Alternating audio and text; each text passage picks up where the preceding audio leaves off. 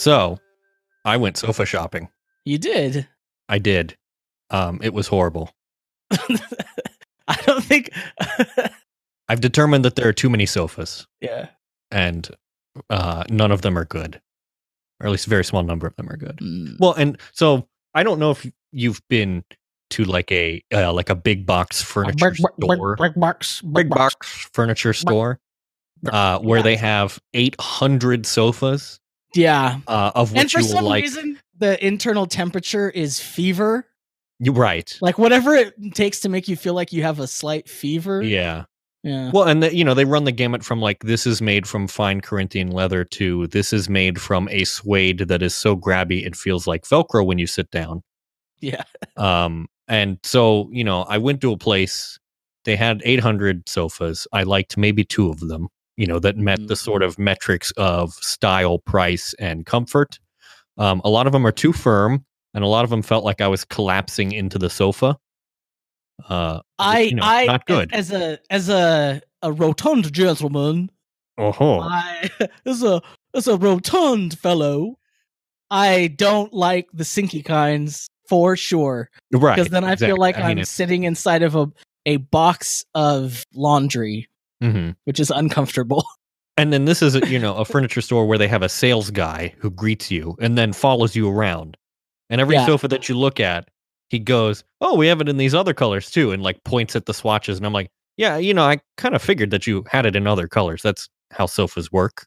If you could leave me alone, I just want to sit on some try them out and not feel like I'm being stared at because I already feel weird about sitting in 800 sofas. So you found 2 sofas that spoke to you at that particular place. Yeah. Oh, you're going to try more? Speak to me so much as they whispered quietly and barely noticeably, but yeah.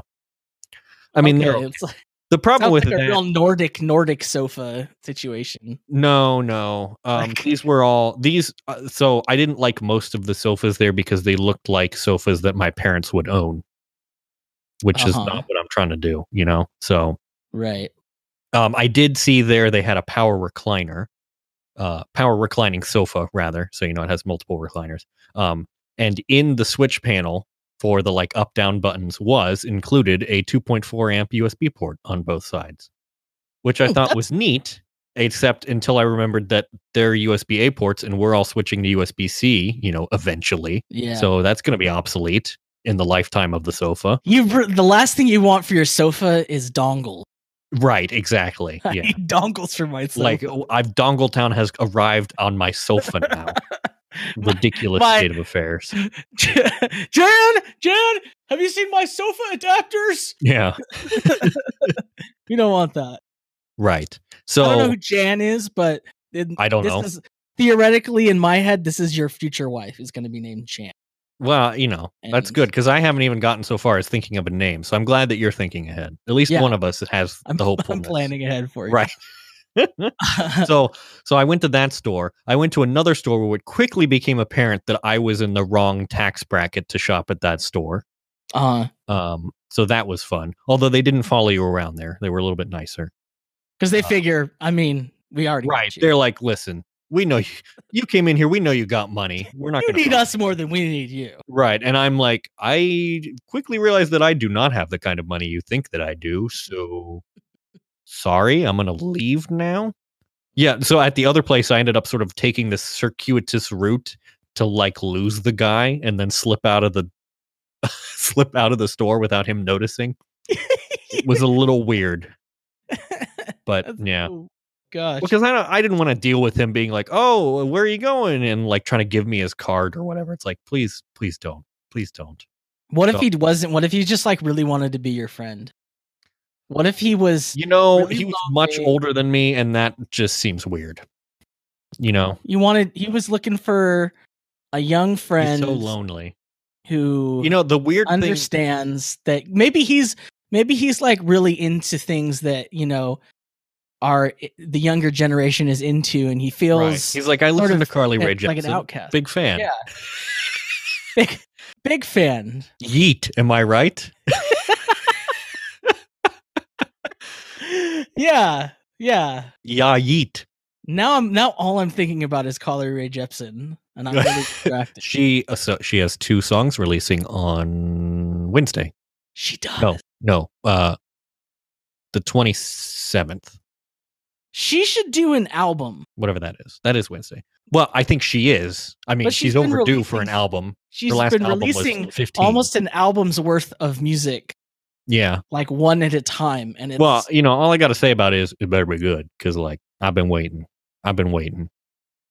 Yeah. It's been since 2015. She, however, is like the rich people sofa store. She doesn't really need you. Do you know what I mean? No. And she knows it. That's why she's just doling them out. Right. Well, I hope that means that she has a higher quality of output. I think she will. Yeah. I mean, historically, that has been the case. Did you settle on a sofa? I did. I ended up going to the fine West Elm store. And they had a sofa there that was reasonably priced, reasonably sized, reasonably comfortable, and came in reasonable fabrics and colors. And they were very nice to me there, and not weird at all. So, and it was on sale.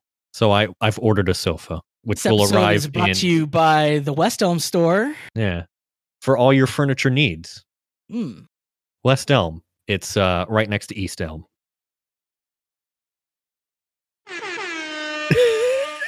Thank you. That's the furniture stores. It's funny because that's actually their little jingle. Yeah, in fact, West Elm, they're very culturally hip. Yeah. Well, I know that people probably want to hear more about your sofas, but I wanted to bring up something that's really been bothering me. It's I feel like in the past, global warming, no, injustice, world poverty. It has to do with a cooking gadget. So this is what's been on my mind. Whoa. Probably anything else. Slow down, Alton Brown. I wake up in the middle of the night thinking about this, sweating, wiping your brow, panting. What? So Saturday, my Saturday morning routine is I wake up like around like 5:30 or 6 in the AM because I'm just programmed to do that. Yeah, no, I'm the same way. It's very obnoxious. Yeah, it's pretty awful. Like, I would love to sleep in, but my body is like, you don't know how to sleep in. Well, I mean, like, yeah. Uptime. Get up. I have to get up because I have to let my dog. You're up now. I have to let my dog. What's up, dog? I'm up, dog. I have become dog. So the thing is, I get up and I take my dog out, let her do her thing, feed her, and then I will sit down in my chair. I have like, a big comfy chair over by the sofa. Podcasting chair. Turn on the TV, and I'll turn on Fox News. whatever. Yes. I'll turn on whatever fair and balanced. Fair and balanced, and right. That's it.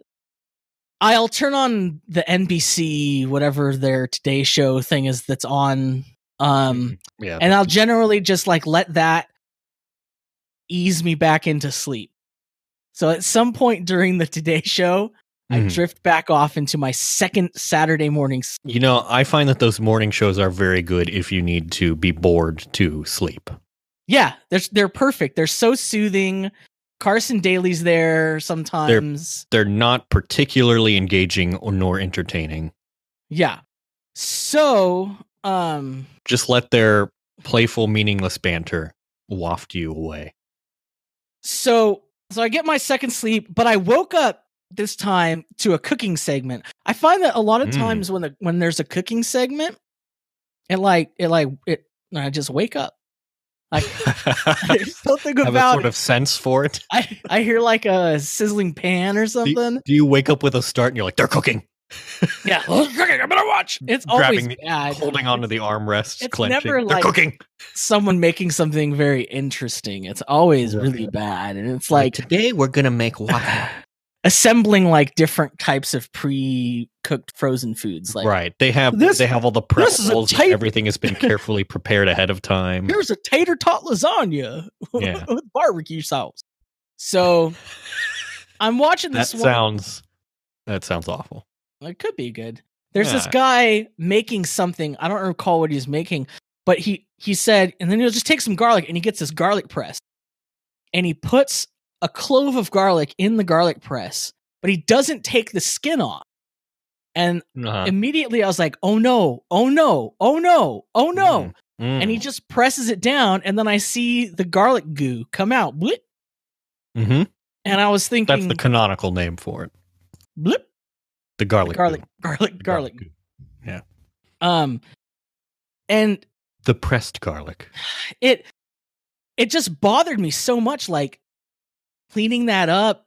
Why would he do that? This guy was like a professional chef.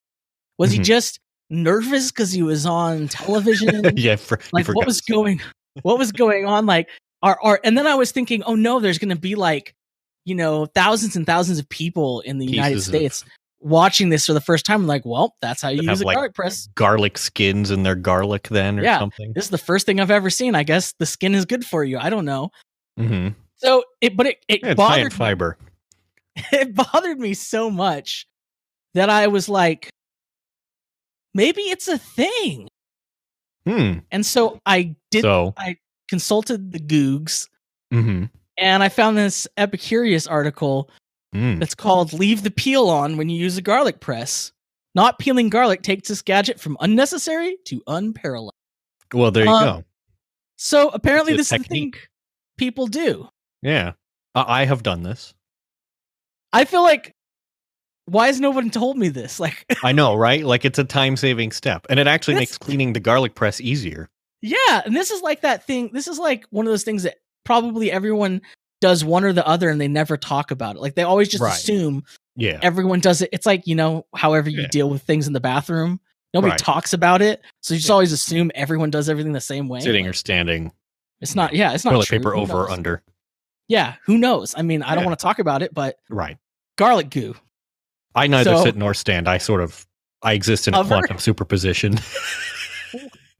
Well, superposition. Schrodinger's toilet. I don't know what that means. So is it? I have used this method to clean the skin, because I feel like I haven't tried it. You just kind of peel it away, Wow, I feel like the skin would like clog the thing up, but I don't know. I have evolved to the ultimate life hack, which is frowned upon by basically every culinarian, which is just using pre-minced garlic, because I'm too lazy to even press the garlic. I use a lot of garlic, so I got to crank that stuff out. I think depending on what you do, that's okay. Like, yeah, I mean, I get it from Costco, so it has to be good, right? Like, well, yeah, I don't know. Maybe that's true. You want to think so. I get the pre-peeled garlic some of the times. Like when I know I'm going to be cooking with a lot of garlic. So lately I've been trying Indian food stuff. Yeah, it takes a lot of garlic. I definitely think a garlic press is preferable to mincing it by hand, because mincing it by hand is intolerably complicated and slow. I will not. I refuse to mince garlic by hand. I won't do it. This is the hill I will die on. Yeah, no mincing by hand. I've been cooking since I was like 10. Okay. Mm-hmm. I was like, I loved watching like Food Network TV shows. I was constantly cooking and trying things. It's like, I'm pretty good in the kitchen. I won't mince garlic. I see minced garlic and I'm like, well, it's either going to be crushed garlic or it's going to be smashed garlic. That's it. Yeah. There's no mince. I'm not doing that. Right. That's obnoxious, and it sticks to the blade. It's right. Yeah, it's bad. It gets you more garlic on your fingers, and you smell like a Bambino all day. No. Right. It makes your fingers a little sticky too, with garlic stickiness, which is something. I recently took a knife skills class, and in fact, they told us that we should press our garlic rather than mince it. Wow, you took a knife skills? I did. They have a sur la table. What is? Whoa. Sur la I don't even know that's too fancy for me. Are you sure you don't belong in a fancy sofa store? Are you sure? Maybe so. No, it's like a Williams Sonoma kind of, but down market, and they happen to have cooking classes as well. Like they have all the cookery. They have like your you can go there and buy a Le Creuset, and you can buy glasses and plates and whatnot. And you can buy unitaskers. You can buy a garlic press there or a spatula. And they have some unique ingredients too. Like I just bought some pearl sugar to make some proper Belgian waffles. Only place sugar. You can pearl sugar. Yeah, it's exactly like what it sounds like. But they also, they sell knives there, but they do cooking classes as well. And one of them is just a generic knife skills class where you learn how to use a knife properly. Turns out there's a specific grip you're supposed to use. There is, but I learned a different way. And so do you hold it the dangerous way that is to be frowned upon? Well, be honest. Sometimes I don't always grip the blade or sorry, the handle. I grip. I'm sorry, that's not the correct answer. Sorry.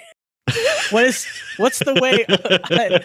What's the way I'm supposed to do it? You're meant to. It's called the pinch grip. You're meant to pinch the blade with your thumb and forefinger, and it gives you better control. Yeah, no, that's what I do, but I'm just higher up on it than I feel like. Oh, really? You're not. You're supposed to be like right at the edge of the grip, basically, at the very bottom of the knife. Yeah, no, you know what? I kind of am there. Oh, yeah. All right. Well, there you go.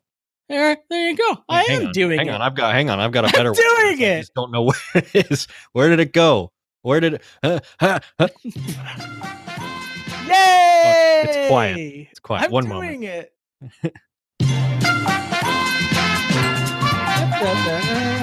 As today's winner, you win today's showcase. Cut it. We're gonna have copyright problems. That's not what. This is a podcast. This isn't YouTube. We don't get demonetized. Oh. Incidentally, I'm thinking of purchasing a new chef's knife because I like the knife that I used in that class so much. What? Oh, what are you thinking about getting? It's a Did global. You hear something? Sorry. I might have, yeah. So. Hi, it's Vince with ShamWow. Anyway. Have you seen this video with the kid who the dad put a microphone in his pocket and he's learning hockey? I was watching that before we recorded, and that is a delightful video. That's what I was thinking. Am I a good what did he say? Like, am I a good scorer? And then he whacks it and goes, "Yeah, I am." Yeah, I am. I wish I had the self-confidence of a 4. My favorite thing. Oh wait, here it is.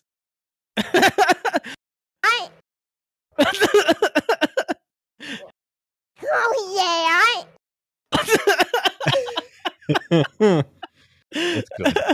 It's good. We should link that. Okay. I'm a good scorer. Oh yeah.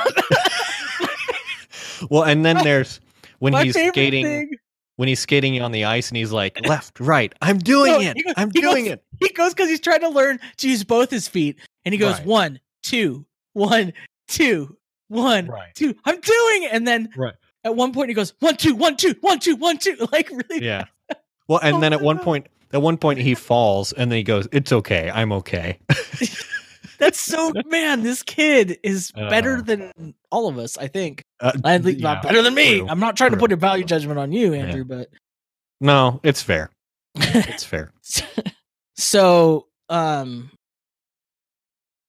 we should probably. What were we talking about? Oh, knife. Knife. I get knife. I get knife. I want to get a global. They're apparently. That's what I have. Really? It has the little knurled, bumpy handle thingy. Knurled. It has like the bumpy grips that I don't use because I'm all choked up on the knife blade. A lot, but no, you're supposed to choke up on the bat. That's my other podcast. Stay focused. I have their is it the global 8-inch classic chef knife? Yeah. I use that. Yeah. I like it a lot. Apparently, the handle is hollow and is filled with the right amount of sand to balance the knife. Oh, which varies from knife to knife. Whoa! I know, right? Like mind blown. Yeah, there's they have like YouTube videos about how to sharpen their knife, which is really great. You have to do it special, or Are they just being pretentious? You don't. They're just being pretentious. Yeah, that's kind of what I figured. They're a Japanese knife company, right? So global brand. Today's episode sponsored by Global Brand Chef's Knives. Like, here's their guy. Oh, that's jaunty. Yeah, Mino Tsuchida. Oh no, I'm sorry, that's not jaunty. That's a default. European.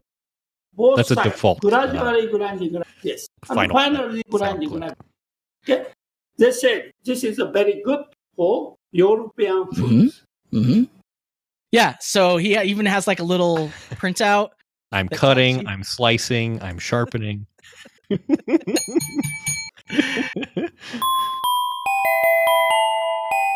Hey, we should probably do our main topic. Yep. In fact, yeah. So I think we're done with the mini topics. Guess we can close the file on that one. Yep. Let's move on. So you and I both real fired up. Yeah, we both found this article, I think, approximately the same time. Yeah. It was published today as we record this, which is an indeterminate time in the past that I'm not going to mention to keep this topical. Although once you click on the article, I guess you will be able to find out. So now I feel dumb. Anyway. Well, I mean, yeah. Who reads URLs? Right. The title. Our audience. Because they're this is an article from the Washington Post, the Amazon Washington Post. Mm-hmm. His complexifier. The headline is, or the head, as they say in journalistic parlance, the race for shareholder profits has left workers in the dust, according to new research. Which I read that and I was like, duh. It's kind of, this features a like full page sized graph that really illustrates the problem. And it's interesting that it's this graph of worker productivity increase starting in 1948 to 2017. So it's versus compensation increase. And so productivity increases linearly. It's up 246% versus 1948 productivity. So what I'm learning is that people in 1948 apparently didn't get anything done. They did nothing. I think that's when they first started measuring it, maybe, or this is when could be. This is like the improvement since 1948, right? But compensation, goes up linearly until 1972, where it basically curves off and remains totally flat. It's just like Compensation has grown basically not really at all since 1972. So we're working, more than twice as hard for not really any concomitant increase in compensation. Concomitant. Let me make sure I use that word properly. Define concomitant. The naturally accompanying or associating. I did it. I done it. I'm doing it. I done it. The paper is by somebody. What I love is that the paper is by some sort of number scientist named Lenore Palladino. Mm-hmm. And I feel like almost name. every paper I read that's like cited somewhere, like maybe like 1 out of 4, the person's last name is Palladino. Really? Like that's just this one guy. I think he's just writing so many one papers. Lenore Palladino, or it's just like a whole family, like a clan. Right, the Palladino clan. Yeah, they're the think tankers, as it were. So, do you want to give a summary of what this paper? I mean, you could just read the abstract, I suppose. But what's the point here? What's the argument? The point is that paper? That in the 70s, economic growth kind of started slowing, and inflation. That was the stagflation period. Yeah, it was. I think that was the era of everyone was like, okay, let's slow down a bit here. We've had all this growth. There were the oil embargoes, and it was a complex time. It was a complex time. Yeah, everything started looking bad. It was a land of contrasts. Like fashion just got bad. Yeah, that's true. Music was like, yeah, everyone had too much LSD at that point. Just too much. There'd been too much growth. Too much from the 1960s. So, and the boomers were like, starting to feel their oats, right?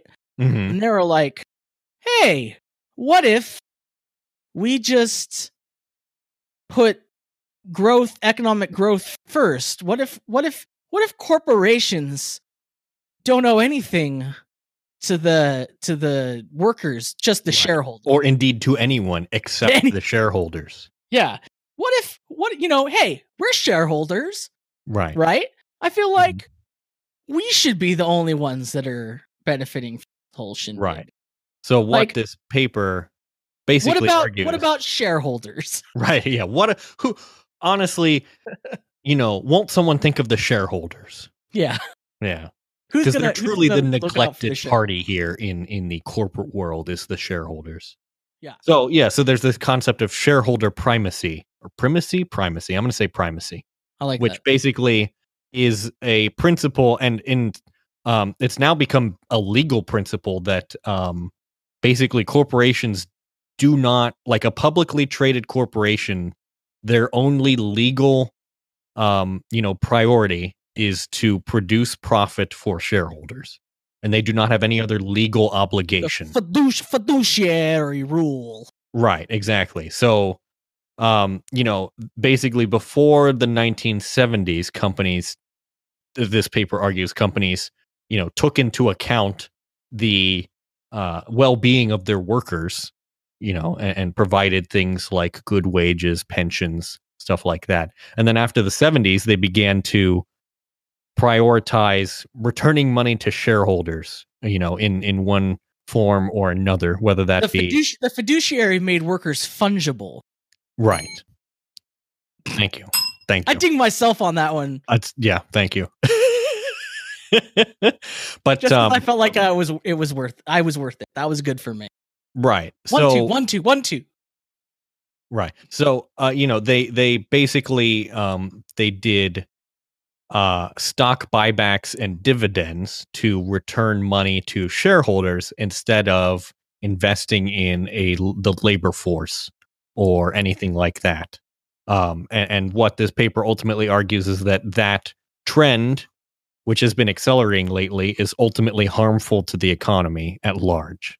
Well, it's just like an economy and a market. Money should be going around all over the place, right? And it should be by being spread around. The theory is that helps facilitate the efficiency of the market, because then money is going to start to find its way to the most productive parts of the economy or whatever. I mean, whatever. Right. But whatever. Right. But I think this stuff, in some way, it kind of does. We know that wealth is increasingly concentrated, at the higher ups, and it's this, these kinds of policies, these kinds of actions that have basically been driving this.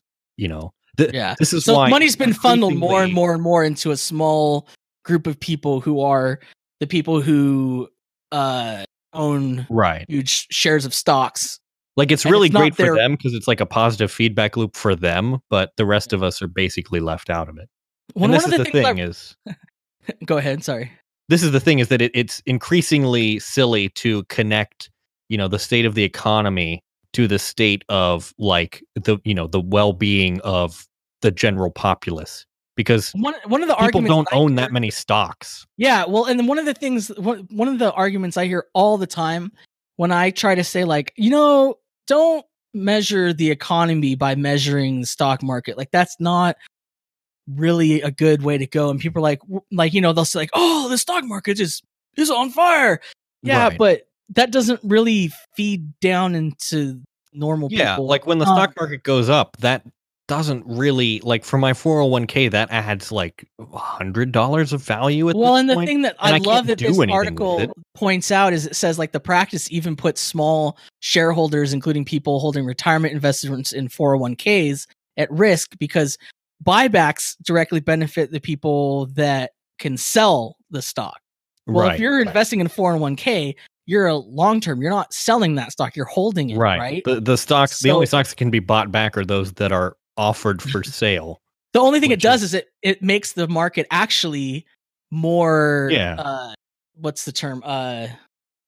erratic, right? It actually risks your 401k, because what happens if one thing you have a bunch of money invested in just like completely tanks? Then what? Right. You know what I mean? So it's so what I liked in this paper is that it argues that, you know, shareholders and stakeholders are two different things, and that shareholder primacy basically neglects all of the other stakeholders in a corporation. Which is to say, you know, you have the shareholders, but you also have the employees and, you know, the customers and suppliers or any other, you know, companies that have an interest, whether monetary or not, in the company and how it runs and, you know, whether it succeeds or fails. But our economic system, at which, you know, our legal system as well, has decided that doesn't matter. The only thing that matters is the shareholders who own a legal interest in the company, however small or large. I think it's interesting that it affects the customer too. Like, it's not just. I mean, it affects everybody. This paper ultimately presents some ideas for policy solutions to try and mitigate this. I mean, in my mind, this is essentially an externality that is not properly captured. I think that's a lot. I think that's a lot of the problems that we see in markets. Right. If you know, you can critique the idea of markets, you know, themselves or whatever, but I think, you know, I think it's silly to argue that the free market captures all externalities, as people like to say, because people are not rational. I mean, people. If there's one thing you know about people, it's that usually we will sacrifice immediate gratification for long-term security. Like, that's just like a human thing. And because now matters to us more than some imaginary future. Like, that's just how people generally Right, and the future behave. seems so far away. Right. That it doesn't seem relevant to think about. And it isn't. Yeah. Right. If you're old and you're not going to pay for the consequences. But so basically, you know, shareholder payouts from 1972 to 2016 have gone up. What is this as a percentage of? As a share of total assets. So in 1972, shareholder payouts were 1.8% of total assets of publicly traded companies. In 2016, they're up to 3.1%. Wages, meanwhile, the actual cost of labor has decreased almost in half. That's so crazy. Like, when I saw that, I was like, what? So corporations are paying less for labor than ever before, basically, since 1972, you know, adjusted for inflation, basically. And it's just, it galls me. They're taking all that savings and giving it to. Right. It galls me because I hear people talk about, you know, at companies, they talk about retention and, you know, whatever, and they like to complain. They say, oh, you know, millennials, they work for some place for 3 years and then they move on to the next place. Why aren't they loyal? And my thought is always, what reason are you giving them to be loyal? You know, in the past, you could have expected a pension, you know, and pensions are a pretty good reason to stay at a company. And those just aren't a thing anymore. Right, exactly. And, you know, like what, your 401k match is the same as basically any other company that I go to. So what does it matter? You know, they aren't investing in their employees, and yet they expect the same kind of, you know, loyalty and commitment as before. And they don't realize that it's a two-way street. Well, and what's weird about it is, on the one hand, they're like, you know, reptilian, harsh, very. They are all reptiles. Thank you for saying that. Strict, Welcome but they're to the like David Icke podcast. They believe in this like very, just harsh. No, this is just the way it is. Kind of mindset about right. things. The world isn't fair. You know, yeah, the world isn't fair. You know, and there are makers. Just get with it. You know what I mean? But then when it comes to them, it's, well, why aren't these people loyal? Yeah. Well, it's not one way. You know what I mean? Like, yeah, it's a very weird attitude that like everyone else has to prove themselves, but they don't. when you start looking for it too, you see it like all over the place. It's like super pervades our society, and it's nobody really questions it that much. It's just kind of like taken for granted. Yeah, this is just the way that it is now. Yeah, sorry. Yeah, facts don't care about your feelings. But why are people being loyal? Right. My feelings matter. So this paper proposes some policies to limit stock buybacks, either by banning open market share repurchases, or adding conditions, or adding transaction taxes for stock buybacks, or having the SEC basically act as a regulator in this case. They used to have stricter rules around stock buybacks, which they relaxed in 1982 or so they could go back to their stricter rules. Yeah, weird. 1982. What was going on in 1982? Yeah, trickled down. And then also policies. This is kind of interesting to me. Policies to institute stakeholder corporate governance, which is to say, that basically adding in more than just the shareholders as part of the governance of the company. So rewriting corporate purpose statements such that corporations are committed by law to act in the public's best interest. So there are companies that do this already. They're called public benefit companies or public benefit corporations. And it's basically that it, like, in their corporate charter, they have additional purposes apart from simply maximizing profit for shareholders. So an example is like Patagonia. They have like environmental policies, as part of their corporate charter. They make cool videos of like surfers and rock climbers. Right. That's actually also in there. Yeah, it's in their corporate. Right. So, rewriting the charters of these companies and things. Fiduciary duty as well. Basically redefining fiduciary duty so that it is not simply in relation to shareholders. And it gets into stuff like, I don't remember if it said this in the article, but that also kind of bleeds into the idea of employee-owned companies can also have which is the third point here, which is giving employees a seat at the table. So requiring firms to reserve some significant percentage of board seats for worker representatives. I think I learned recently that that's kind of like a standard. It was a standard in Germany. Yeah, it's fairly common outside of the U.S. and especially in some European countries. Yeah, that you basically have, someone, one of us little people that can sit in the boardroom and say, actually, I'm not sure that this is such a great idea. I don't know how much that would sway the other matter, people. Yeah. But I think it would perhaps help add some perspective.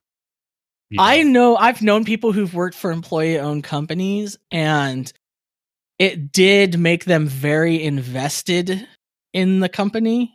Right. I think one of the best ways to increase employee engagement is like in an employee-owned company where their involvement and commitment to the company is directly proportional to the success of the company. Right. Yeah. And then that's going to increase their bottom line. Like, right. The value of their shares goes up. Mm-hmm. Crazy how that works. Right. So people work for money. Right. And money can be exchanged for goods and services. That's insane. Yeah. So I thought this was a particularly interesting article. It notes that, they have a graph here of in 2019 dollars, what wages were back to 1964, hourly wage. So in 1964, the average was $2019. Today it's $23. It's actually down from its high in 1973. So things are not moving. And this is, I've been evangelizing this to people at work and like my friends and whatever, which is that we basically all work too much for not enough money. Yep. And I'm just trying to get that thought into people's heads. Yeah. That's definitely, I'm preaching that message too. Like, honestly, I wonder if we could somehow like snap our fingers and correct this compensation disparity and make it so that it aligns with the increase in productivity. Like, would people even be talking about stuff like universal basic income anymore, or would that just be a solved problem? Because the reason that people talk about UBI and other things like that is because they would like to live. Right. And because compensation is not rising as quickly as prices have risen and debt has risen and all this. And it's funny because that's one of my main things that I kind of like makes me uncomfortable with UBI in some ways, is it feels like it's government. It's a weird way around government subsidizing businesses. So like, well, shouldn't the businesses be the one actually paying people? And so I think this kind of gets at that point that, I mean, UBI could be a really useful tool too. I'm not like... Right. Well, and I have heard we'll have to have a full UBI episode or something. But one of the... Look forward to that, listeners. Right. Tune in. One thing that I have heard is that UBI allows for the compensation of women for childcare, which is not... Yes. Is a job, but is not typically a compensated job. There's also some proposals out there for free child care. Well, now listen to this, Andrew. The woman works for her husband, and he provides the wages. My wife.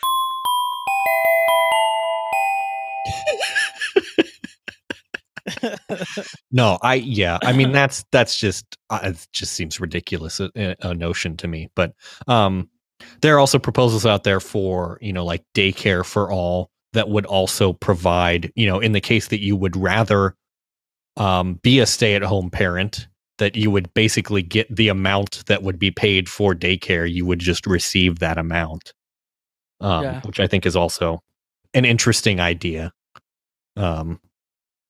Speaking of interesting ideas, what if you were going to guess what would happen if you took a bunch of bright and energetic children who made very colorful signs and came really prepared and understanding to the office of Are they cute? Are they like that 4-year-old? Oh, very cute. Okay. Very cute. I'm on board. You took them to the office of a senator. And so it's a learning experience. Yes, exactly. Just like, maybe you visited... I don't like where this is headed. The fire station when you were in Boy Scouts. Right. Thing. Yeah. These kids are... They're going to the senator's office to be like, your eyes, full hey, hearts. Could you do something? Could you do something about like not letting us burn to death? Yeah, we'd like to live on the planet, into adulthood. Do you mind, because you're the one with the political power, like, do you mind possibly making that happen? Like taking steps to prevent? You wouldn't guess that what they would get is a sort of condescending, I mean, polite-ish, I might kind guess of condescending remarks about, listen, I know more than you, dumb kid. Yeah. I don't think, I mean, I wouldn't have guessed that would happen. I would guess that. I thought that's the sort of thing that you think in your head, but you don't say out loud. That's the, you don't say the quiet part loud, right? It was real bad. We're talking about Senator Feinstein from my senator. She's done bad. I'm giving her a wrong buzzer. She did very bad. Now the best part, she should feel bad. If you don't know about this, that's weird. It's funny because I'm looking at a screen cap from the video and there's a subtitle and it's her crossed arms looking rather annoyed, and the subtitle is "I know what I'm doing," and I'm just like, you plainly don't. Well, here's the thing. No, plainly do not. Here's the thing, Andrew. This video was edited. Oh, deceptively. Turns out. Yeah, wait a minute. Oh, that wasn't. Whoa. Wow, you're just running through. That was, wow. I I think it's this one that I wanted. Edited, you say? Yeah, edited. It's always the last. Imagine that I've shockingly pulled off my sunglasses. What? This is something that this aggression will not stand, man. It's driving me up the wall. That every time a video is every time you online, get you go, oh, it was edited. It's doctored. There's this initial take where everyone's Photoshop. Like, I'm so angry. Ah! And then later that day or the next day, someone's like, that video didn't show the whole thing. I was there and it was edited. Yeah. Right. And they now there's new video that shows the whole thing. A different perspective. And really the only thing it adds is you have to decide more silence and really nothing that changes your perspective on the event. Am I gonna waste 2 more hours of my life and watch this whole thing that includes the thing I've already seen? You're like, I don't know, like they kind of clipped the important parts. You know what? Condescending to them, and it wasn't like they clipped out the parts where the kids were calling her, an idiot or something. Like they were perfectly respectful. It's almost always like that, unless it's like Project Veritas or yeah. Well, yeah. But so this was a learning experience for the kids, but not a positive learning experience. They learned that politicians are stupid, which is a thing they would have learned eventually. But it's sad that they had to learn it this early. I've been called a Dianne Feinstein apologist in the past, and I kind of like. I don't think she's as bad as like some other people certainly would say. I think there's some ageism at play when people criticize her. I think she's actually a lot smarter and better at her job. Well, than people certainly claimed that she is. In but the video. But this is like there's just no justifying the response. This is you mentioned ageism. This feels like ageism to me in that it is basically a denying that kids could have their own political opinions, right? Like it must be the assumption that kids aren't smart enough to have their own political opinions. The opinions must have been, sort of implanted in them by their parents or whatever, and therefore, it's not genuine. It's all bad faith. And every conservative tweeter was like, "Oh my gosh, do I like Dianne Feinstein now?" It's like, oh boy, she's putting those kids in their place. Please log off. Please log off. For the sake of all of us, get off it. I should log off. If I should log off, they should log off too. Yeah. But the best thing that happened was a magazine to which I am a subscriber for reasons I can not quite explain. Scarcely explain at this point. Well, it's supposed to be the magazine of no party or clique. Yeah, this is like it's supposed to be the Fair and Balanced magazine in the actual sense of just like I wake up in the morning and watch my Fair and Balanced. We're talking about the Atlantic, folks. The Atlantic. Yeah, the Atlantic. And I mean, honestly, it has some really great writers who I'm always interested in hearing. Right. So I like to subsidize that. Right. But they published a take that was so hot that I could feel it from my house. It was like I'm still feeling the heat from it. Meteor of molten. Yeah, I mean, lava. This is like stellar furnace hot. Like please read. I'm gonna read. I'm just gonna read this excerpt that's from this other article that you shared because I think this is like the summum bonum, as they say. Yeah. A group of jackbooted tots and aggressive. Or sorry, I can't even get it right. I can't even get into this mind space. Okay, here we go. Let's just stop. Can I stop you there? Can you repeat? What was that? A group of jackbooted tots and aggrieved teenagers. Jackbooted tots. That's not 2 words that go together. That sounds like a dish that you can get at Golden Corral.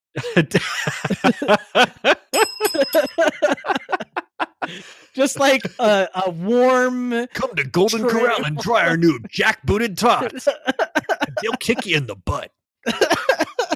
Okay, a group that's of That's a Carl's Jr. food item. Jackbooted tots at Carl's. Jackbooted. Dun. You know, I admit I know what a jackboot is like in my head, but I did have to go and look up and be like, what is what is a jackboot? I had to look it up too, and I learned so much. Yeah. That it's just a military boot, but it's, they like to associate it with basically totalitarian regimes. So this is coded messaging, basically calling them, these kids, saying they're synonymous with fascism, more or less. Basically, which is plainly ridiculous.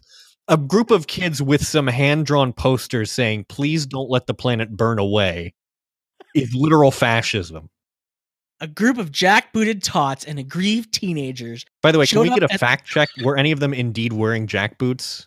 Like, is this a pants on fire? Pull it a fact. You gotta let me get through this. Okay. Okay. A group of jackbooted tots and aggrieved teenagers showed up at the local office of Dianne Feinstein, 85 years old and holding, with the intention of teaching her about climate change and demanding that she vote for the Green New Deal.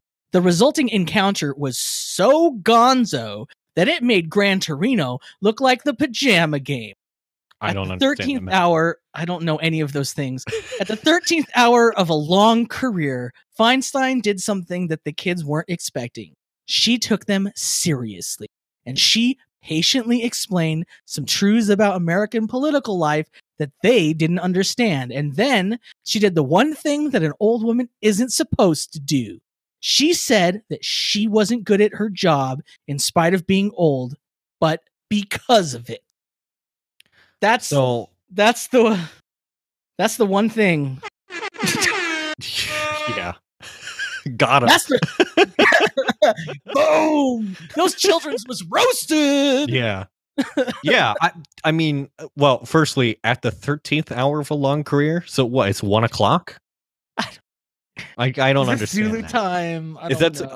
Are they trying to say that she's like past the end of what would normally? I don't understand that. Anyway, that's like nap time for her age. Right. Exactly. Well, maybe that's why she was angry. No, I'm sorry. That's ageism. She took them seriously. Like she plainly didn't. Yeah. No. She was.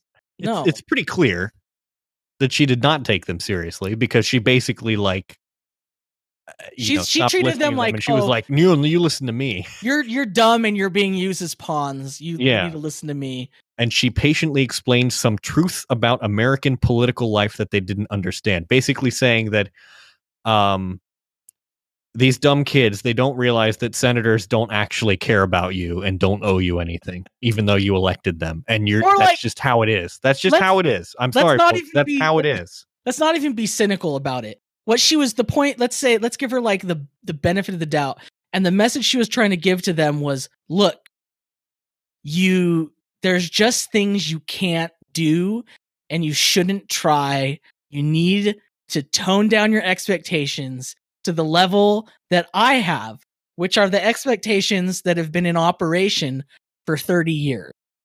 So like, basically what that boils down to, and I don't even think she really understands this, but like, the logical conclusion to that is, you cannot expect change. It's unrealistic. Right. It's unrealistic. Yeah. We can't possibly do a Green New Deal because there's definitely no precedent for any kind of, thing like the Green New Deal. Definitely not something that, we literally use the name of to make the name Green New Deal. Definitely there's no precedent for that kind of thing. Look, I mean, we've never done that before. And it was never successful. Would be crazy. It would be like, like shooting a man up into space or putting him on the moon. Yeah, it would be ridiculous. Ridiculous. It'd be like harnessing the power of the atom or something. I mean, can you imagine? No, it's silly to me.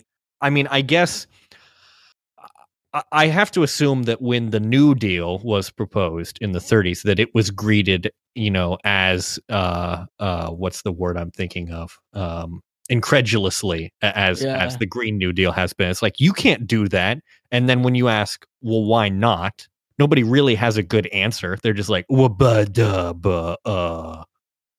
It's funny because the first time I heard about the Green New Deal was in 2007 before This is like before the big crash. Like I think it was like kind of gearing up, but so this has been brewing for a while. It's been an idea, and here's the best part. It's an idea of somebody who's never been accused of being like overly well, maybe he has been accused of being over optimistic, but I'm not like, this was Thomas L. Friedman's idea. Okay. This is not a socialist. He's idea. Very vanilla.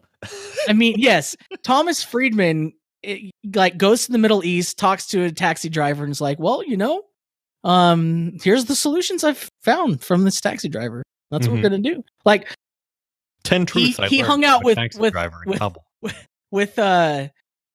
what's his name? Bin Salman, Mr. Murder guy. Oh yeah. Mohammed bin Salman.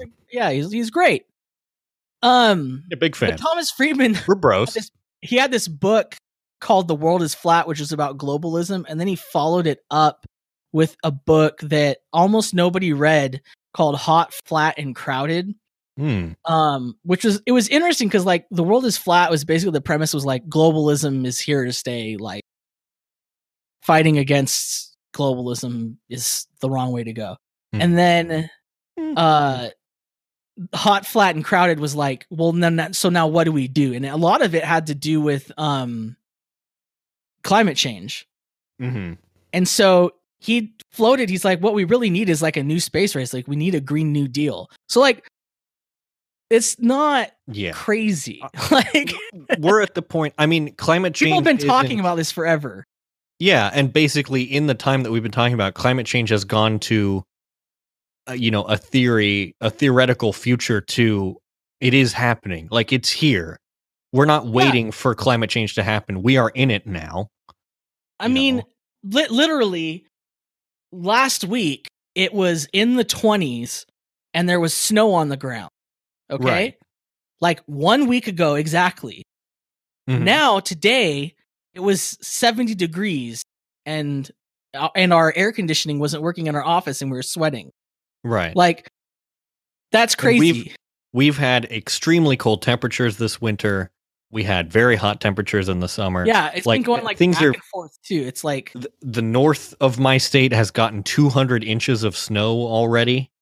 Like it's ridiculous. My mom has been sending me pictures from Lake Cumberland where their houseboat is, where the lake level is almost at flood stage. Like it's higher than it has been since 1984. And like meanwhile, my state is alternating between flooding and being on fire. So yeah, too wet or too dry. Too wet or landslide. Like yeah. Hey, why can't you guys do something about that? Why can't you meet a happy middle there? Just capture all the water. To get out there and rake things up, and it'll be good. That's the problem. Y'all haven't been raking. Yeah, we need You're more. Too raking. lazy with your, I don't know what. I can't. Liberalism. Too lazy, been distracted doing all your liberalism. Yeah, all of your high school rail projects or whatever. All our award shows where we are mean. Yeah. Did you watch the award show? Oh man. No. Oh, we're trying not to make this. Did you watch Topical Award Show? No, the answer is that I don't watch any award shows because I find them self-indulgent. My favorite. Oh, well, you know what? That good on you.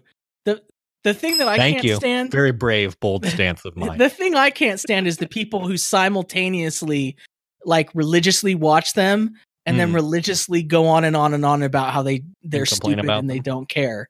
Some people just need a hobby. Complain about them. That's fine. Oh, right. They watch the award show, but then go, award show doesn't matter. Oh, I'm just watching. This doesn't matter. I watched it for the commercials. They watch it ironically, but they don't realize they're ironically watching it ironically. It's like two levels of irony. Mm-hmm. Yeah, not great. Not great.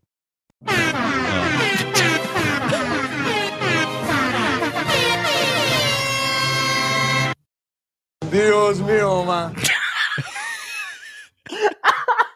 I think that's a show. I don't know what that is a show. I have to contribute to this.